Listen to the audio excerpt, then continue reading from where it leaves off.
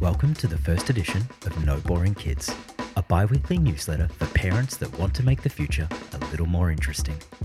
It's written and produced by me, Adam Kershaw. I'm a children's author, publisher, and father to 3 young kids in Australia. This is the audio edition of No Boring Kids number 1. My 6-year-old started Muay Thai. I became a better dad. We recently caught up with some friends who have this hardcore perspective about raising their 6-year-old son. It's strongly based on gender stereotypes. They argue boys need structure. They need action. Boys need to expend energy. Otherwise, they get bored. They misbehave. They become lousy students. So they program activities for their son every day before and after school. We were aghast when we heard this. But aren't you worried about overloading him? Isn't he exhausted? Aren't kids supposed to have lots of downtime? Isn't being bored a good thing at his age? They weren't rattled by any of it. It was clear they'd put serious thought and energy into building a structure for their son to thrive. It was also clear that we hadn't.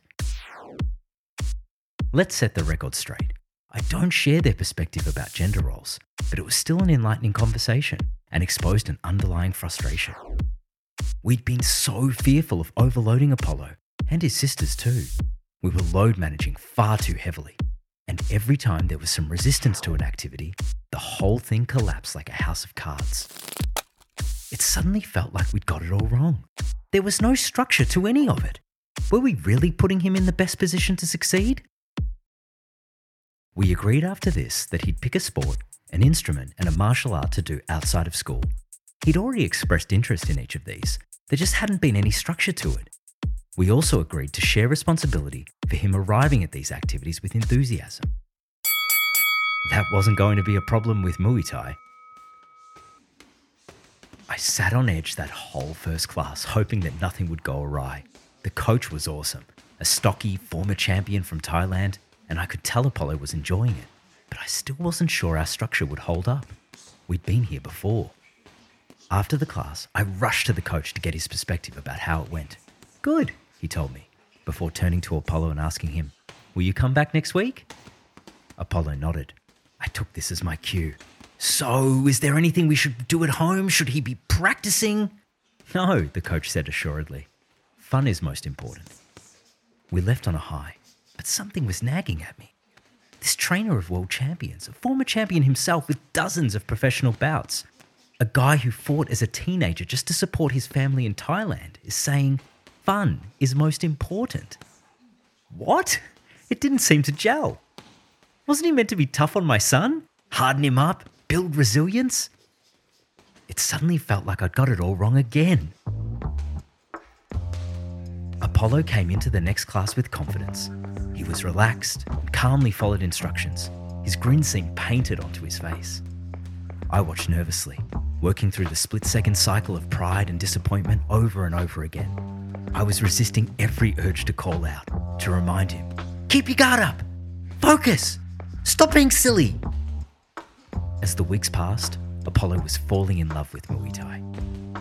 But I still sat on edge during every class, uneasy about the playful nature of it all. Our structure was holding, but it didn't seem like it had really been tested, especially with Muay Thai. I kept wondering when it would get serious. The moment arrived not long after. During some playful sparring with the coach, Apollo got distracted by a foam paddle on the ground just outside the ring. Imagine a sawn-off pool noodle. He picked it up and wielded it like a sword at the coach. I groaned. Here we go, I thought. He's finally gone too far. The coach didn't miss a beat. You want to fight with that? He asked Apollo. Apollo nodded excitedly. Okay, put it down. We'll play at the end. The class moved on without incident and finished uneventfully. But as Apollo left the ring and began walking over to me, the coach called out to him. Apollo, take your gloves off and come back. I quickly whipped off the gloves and he raced back to the ring. To my surprise, the coach reached down and picked up 2 paddles. He handed one to Apollo and took one for himself, holding it just like a sword as Apollo had done earlier. Let's fight, he said. That's when I saw the most magnificent thing. Apollo's joy radiated across the whole gym. He gripped the paddle and swung wildly, cackling with delight as he brought his imaginary lightsaber battles to life. The people who had floated into the gym for the next class were loving it too. I watched in awe. It was the best. When we left the gym, Apollo couldn't stop talking about his sword fight. The shots he'd got in, the big ones that landed, the bigger ones that missed. I matched his excitement. I couldn't believe what had just happened either. This trainer of world champions, a former champion himself with 85 professional bouts, starting from when he was just a teenager, knew exactly what he was doing. He was building a path forward through joy. And that's what I realized was missing. The structure should never have been about making things serious. It was to help us get serious about creating joy. Thank you for listening, and I hope you enjoyed the audio edition. I'd love to hear your thoughts about this newsletter. Email me at noboringkids@gmail.com. And please subscribe if you haven't already to receive the next edition straight to your inbox. Until then, keep it interesting.